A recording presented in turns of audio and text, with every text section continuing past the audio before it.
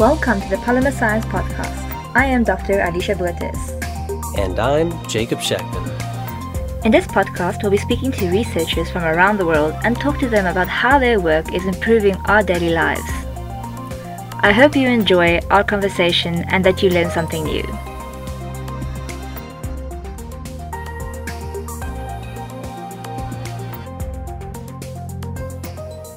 Hello everyone. Today we are talking to James Pikul.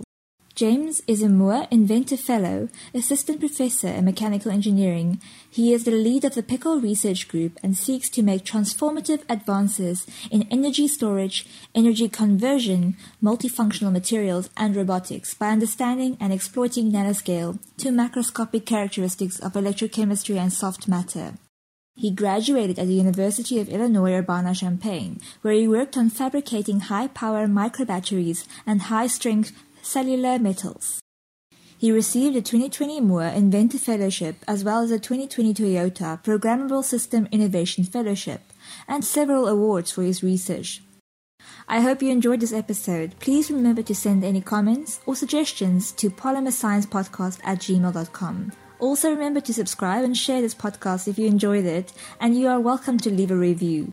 Thank you so much for listening and all your support. We really appreciate it. First of all, welcome, Prof. James. I'm so glad to have you on the podcast. And thank you so much for granting me your time and your busy schedule. It's really appreciate it. Yeah, thank you for having me. I appreciate it. Could you please just give us a brief introduction of who you are and what you're currently busy with? Yeah, so I'm an assistant professor at the University of Pennsylvania. And mechanical engineering is it's become an extremely broad category because it turns out mechanics is important, and the things we study is important in most things, from healthcare to energy to even more traditional mechanics, which is like more automotive and moving parts, which has become more like robotics these days. So you see mechanical engineers everywhere. They're building things in basically any physical hardware system. Me specifically, my background is in transport, so thinking about how things move, specifically at the nanoscale, and that led me to my research on batteries. So that my PhD was on batteries, and then later, and the way we made these batteries is we used nanoscale self-assembly and some other kind of advanced kind of nanoscale fabrication techniques to make these architectures and make really high batteries. Now my lab has diversified. I did a postdoc at Cornell in soft robotics. So I have a battery section. I have a soft robotics section, which is looking at how do you make robots and control robots that are soft. So they're made out of materials that are the same stiffness as our skin, so they can interact with humans safely and other things. And then I have a hybrid section which combines basically the two fundamental things in my lab, I guess, are electrochemistry and soft matter, and soft matter at different scales. And we combine those together in the middle with multifunctional materials. So that's kind of like the overview of my lab, which is not super focused, but That's awesome. We like to play with things that we like, I guess. With things that sounds really cool. What made you decide to go into mechanical engineering in the first place? It was like when you were undergrad, what drew you to this field? So it's not like a very amazing story, because I basically was applying to college and I didn't know what to do, and I just thought, I think I internally thought about it for a minute, and I was like, I think I should do mechanical engineering, and so I just checked that box, and that just kind of pushed me forward. And it turns out that I got lucky that mechanical engineering is so broad that as I found my passion, I was still able to fit it within this broader construct of mechanical engineering. So that worked out really well for me. But there wasn't like any specific things. I wasn't a kid. I liked, doing what other scientists and engineers like to do, and I was good at math and science. But there wasn't something specific about mechanical engineering. I didn't even know what it was, to be honest. It just sounded cool. When I first started. Yeah. That's awesome. So in your research, you work with polystyrene and polyimide, but there's a lot of polymers that you're used to working with in mechanical engineering. Are polymers just naturally part of mechanical engineering, or do you specifically choose projects that incorporates that into the study? Yeah, so they are part of all sorts of areas in mechanical engineering. So there's a huge growth in mechanical engineering that's studying the mechanics of soft materials. And this is related to my work through soft robotics. So that's understanding things like elastomers and how do you use and make elastomers so that like silicones or polyurethanes, that you can actually get them to change their shape and act like robots in controlled manners. But there's also like sections of mechanical engineering where they're studying the mechanics of polymers or polymer-like materials that are representative of what you see in biology. So complex material systems where the mechanical response actually changes the behavior of that material. And then even in doing studies in biological systems like human skin and human tissue. And it turns out mechanics plays an important role in all of these things. It changes the way we grow and the way we are shaped as living animals. And so polymers are everywhere in mechanical engineering. And that's also the polystyrene, for example, we use as a tool to manufacture things. And 3D printing has become a big thing in mechanical engineering, right? And the main tool, people are looking at making metals as well, but the main tool that people have used for 3D printing, which is enabling these dramatic changes in manufacturing, is based on understanding polymers. So yeah, it's everywhere in mechanical engineering. Just to veer off the path just for a second, you mentioned metals. With Tokyo Olympics currently happening, I've heard that they've actually made metals that are recycled from discarded laptop pieces and devices like that. I heard that too. That's so cool. It's very cool, yeah. And the metals are huge. I don't know if they're solid gold or if they're just gold plated. But if they were solid gold, there must be a lot of waste out there. I imagine they're just gold plated or something like that. It must be, but still, that's brilliant. It's really cool, right? Yeah. So you worked on something that's called metallic wood. Yes. It is called that because it has the strength of titanium and the density of water. This is directly quoted from one of your articles. Can you tell me a little bit more about this material and how it was developed to have these characteristics? Yeah. So first, if you look at wood is a pretty amazing material. So we use it for building everything, right? It's like it's prevalent in nature, but we use it for building because it's strong and it's lightweight. And the reason why it's strong and it's lightweight is because it's made out of a strong material, but it has these cellular pores. So basically pores that are organized. And those pores are there because of the way that it's grown, right, in its own self-assembly process. But it's that combination of having a strong material plus architected pores that makes it strong and lightweight. That's kind of like the gist of wood. There's a lot more complexity in terms of like what polymers are there or what materials are there, what cellulose is there. But generally speaking, it's porous. And so when we made this new material called metallic wood, the reason why we called it metallic wood is because it's indicative of wood in the sense that it's made of a very strong material, but that strong material has pores in it, and these regular pores. And if you combine those two things together, you get a material that can be as strong as a metal, but is much more dense because it's porous, or much less dense, because it's porous. And therefore it's lightweight and strong, just like wood is lightweight and strong. So that's kind of the genesis of the name. That's really awesome. So you use polystyrene and polyamide for the fabrication of this metallic wood, essentially. Can you just maybe explain how these polymers were chosen and why they were chosen? Yeah. So the approach. So this group of materials are called kind of lattices or cellular solids, and they're basically just porous materials that are architected to achieve some sort of combination of strength and density, right? And the way that people have been making these materials recently has been with 3D printing. And it turns out that what they found is that if you make these materials very, very small, they get very, very strong. And there's some nanoscale strengthening effects that go into it. And so the ideal kind of metallic wood is a material that has struts. So if you think about struts are like the ligaments that connect individual sections, just like struts in a building or in a scaffolding. Yes. You want those to be like tens of nanometers in diameter. And the smaller they are, the stronger they are. And so people started 3D printing this with these very high resolution printing kind of tools using like two-photon lithography. And they showed that this actually works and you can get really strong materials. But they can't make them very big, right? So they make them and they're like 100 microns by 100 microns. So they've done the science, and the science is really cool. But then, you want to be able to maybe turn this into a device, or maybe ultimately something like a bridge, but probably more practically something that like protects your computer, or something that's light, strong. But you can't make them right now very large. And so this is where a lot of our work went into, which is like, well, how do you make them big? Well, we took inspiration from biology, which is the other kind of connection with the metallic wood name, is that we were going to grow them from self-assembly.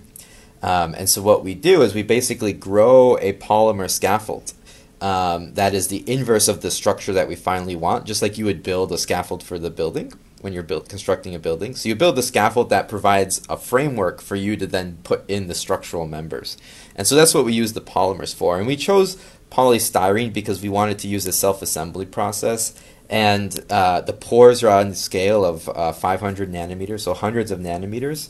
And so we needed a stable colloidal solution to do that. And then a solution that also had monodisperse colloids. So basically all of the spheres that are floating around in water are about the same diameter.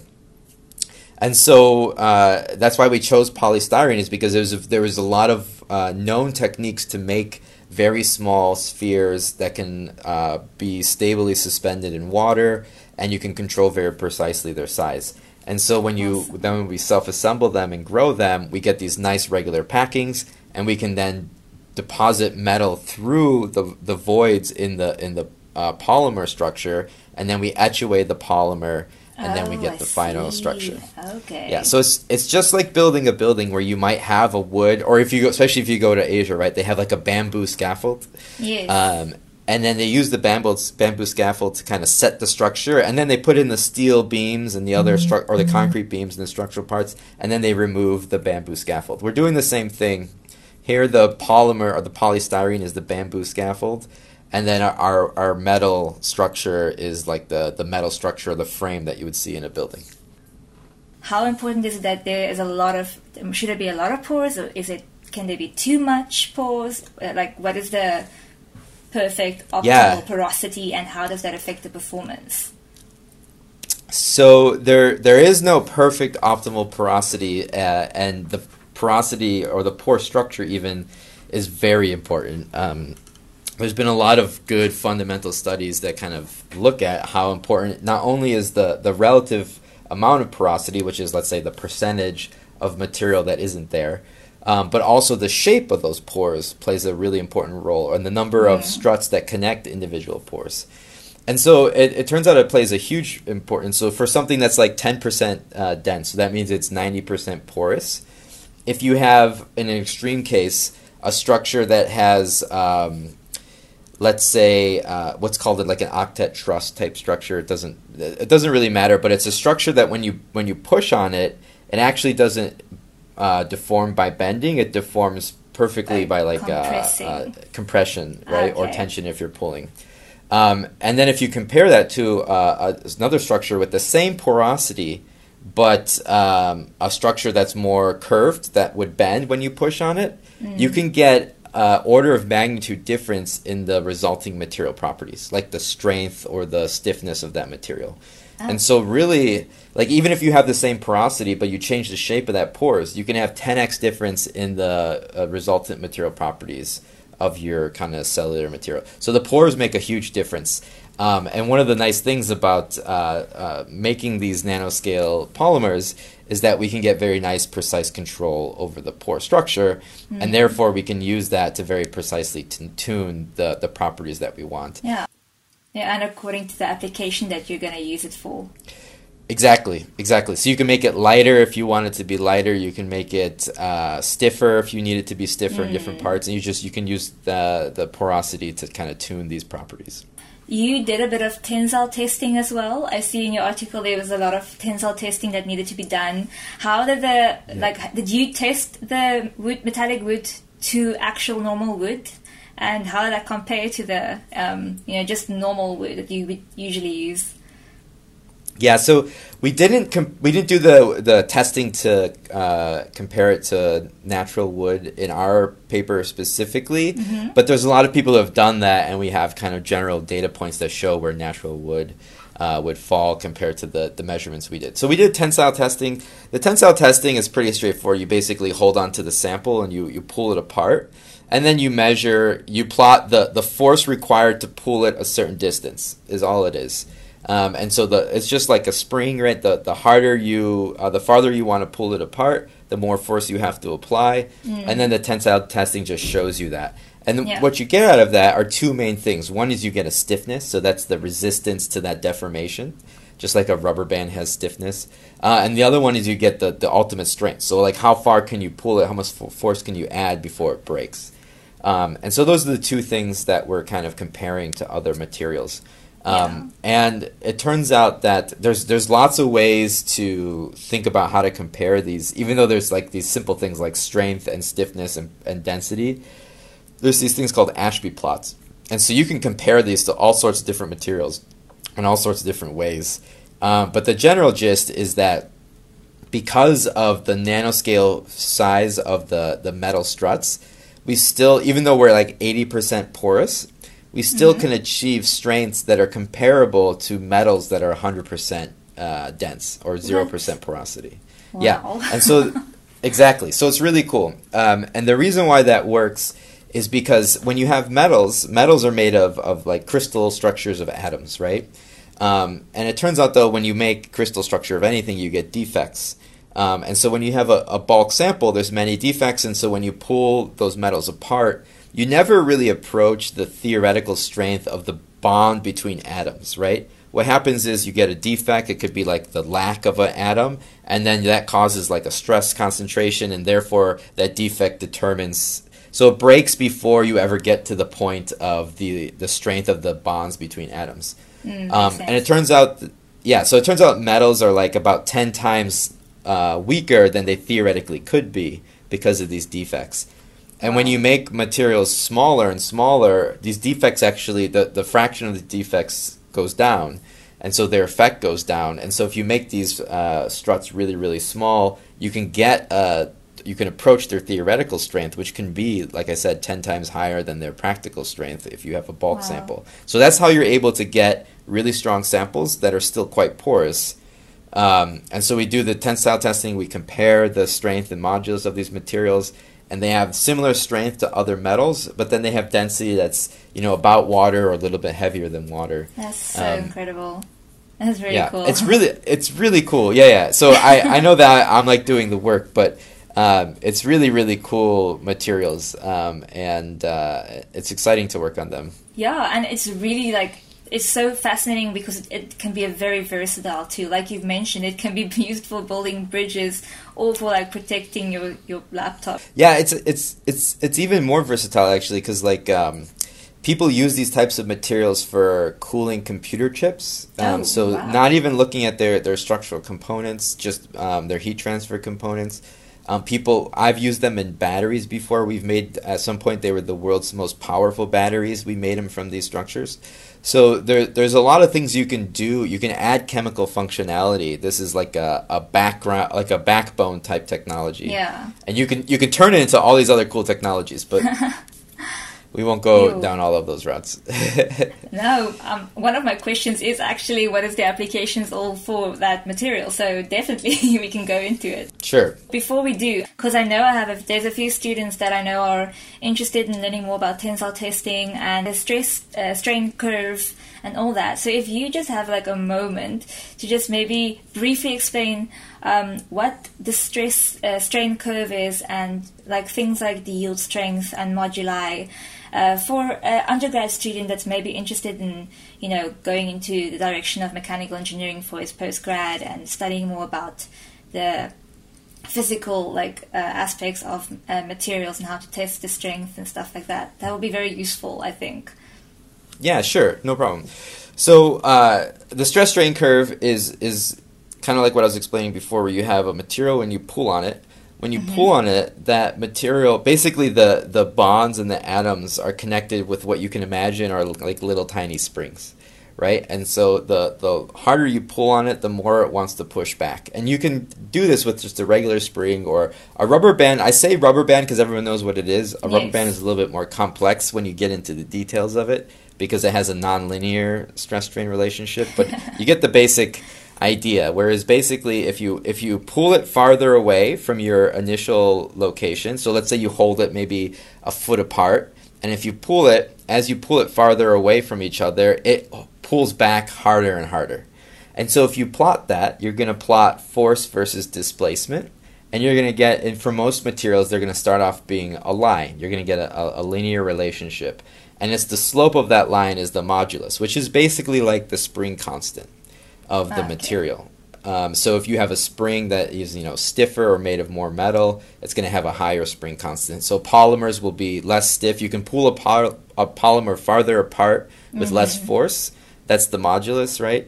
Yes. Than you can a metal. A metal, it takes a lot more force to pull it the same distance.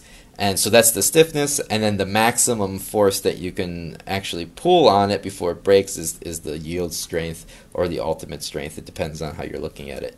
And then the stress versus strain is just taking those things and normalizing them, right? So you have force. If you normalize it by the area over which you're applying that force, you get the stress. And what that allows you to do is it makes it kind of scale invariant. So it turns out that the stress is more important than the force, because if you take the force and you normalize it by the area, it becomes more like a material property. And then strain is also very similar. You're just normalizing it by the original displacement. So you're measuring the final displacement, and then you're normalizing it by the original displacement, and therefore you get strain. So that's what the stress-strain curve is. Awesome. Thank you so much for explaining that. Mm-hmm. The part where you mentioned about the density and that is it has the density of water. Now coming back to the applications that it can be used for, is the density a crucial part of the metallic wood, or is it just a very awesome byproduct? So should it be considered as part of the application that it can be used for? Is it useful, or is it just a cool additional characteristic? Yeah, that's a great point. So the density, there are many ways to look at the density and how useful it is. So at a very simple level, the density just tells you how much it's going to weigh for the volume of material you have. And that fundamentally is actually very important when you're thinking about designing things like planes or cars. Because for a plane, for example, you want it to be able to hold a certain strength, and you want it to be able to have a certain shape in order to get your aerodynamics. But if you have the same material but a lower density, you can do all of that with less weight, and therefore you can fly farther, right? Yes. So that's the advantage of density, or having lower density. Or if you're a car, if you have lower density materials, then you're lighter, and therefore your engine doesn't have to work as hard, and therefore you don't burn as much CO2, right? Yeah. So there's also environmental importance of density. So that's kind of like Wonderful. the first order importance of density. There's a lot of like subtle changes in density or importance of density. One of them might be, for example, if you have a system where you have a very restricted amount of volume that you can actually build a device in. Maybe this is like in a part of a robotic arm. Maybe it has some complicated device, right? But you want it to look relatively human, and so you want it to maintain a similar form factor.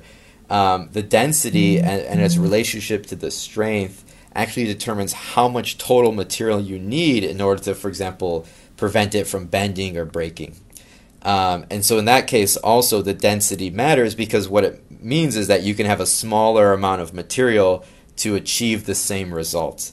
Or to resist the same amount of load, as opposed to a bigger material. The bigger the material, then the less room you have for electronics or wires or other things like that, if that makes sense. Wow, that's awesome. Yeah. Well, you mentioned the robotic arms, and I have to start with, I can't really finish the podcast episode without talking about that. You are currently working, did you mention that you are currently working with things like that in your group, in your research group? Yes. Can you tell me a bit more about that, please? That sounds absolutely. interesting, and I know that everybody's going to kick me if I don't ask about that. Yeah, absolutely. So we are we have a project with me and then several other roboticists and a physicist and a polymer chemist trying to make soft robots. In this particular, I guess the biggest project we have is we're trying to make a robot that can, for example, help a nurse move a patient in a hospital bed. And the reason why you might want to do this is because actually that task is very difficult. So typically there's people who tend to be pretty heavy, especially if they can't move themselves. And nurses, it's like in the United States alone, it costs like $2 billion a year in terms of like payment for injuries of nurses getting injured and moving people around. What? And also a lot of nurses leave the field because they get injured doing this. So it causes like 20% of the nurses that leave because of this problem. So it's a problem that we have. And also, if you think about it, like now with COVID, like there are less exposure from person to person. That's right. And exactly. And so the idea, though, is not to replace a nurse, because you can't really, it's really, really hard for robots to do the things that humans do, right? Yeah, for sure. Humans are incredible. And then that's just thinking about the physical things. And if you've ever been to the hospital, nurses do a lot more than just the physical aspects, right? They're very emotionally supportive and stuff like that. But what we want to do is we want to build kind of almost like a robotic bed that can help move and position the patient around so that the nurse can kind of do it, but the amount of force that she has to exert is significantly less. And so she doesn't have to lift the whole weight of the human. The robot kind of helps that. And so the way we do that is we kind of think about how we can change the shape of, you can think of them as like polymer sheets. So if you had just like a regular blanket or something like that. But if you want it, what we try to do is we try to get that blanket to change its shape by itself, right? And so you might go from like a flat blanket to a blanket that's curved or that has a hill in the middle or something like that. And if you can do that, and you can do that with like, and also lift an object, you can imagine how a bed might be able to change its shape in order to reposition a human. Yes, wow. Exactly. That sounds a little bit like a sci-fi movie idea. It might, we you know, we're, as researchers, we're looking at like the fundamental problems in this, which is like, how do you change the stiffness of polymers and soft materials? How do you control them? But I think kind of explaining this vision of like where we think is useful, I think helps people see it better. But yeah, I mean, it would be cool. It's still sci-fi because we haven't developed it yet. But that's kind of the goal. It's wonderful. Like, I feel the things that we said was impossible 20 years ago is now just like a normal run-of-the-mill thing you have in your house. It's just one of those things. I'll never ever say it's impossible because it literally has been proven wrong so many times. Technology is getting amazing. Absolutely.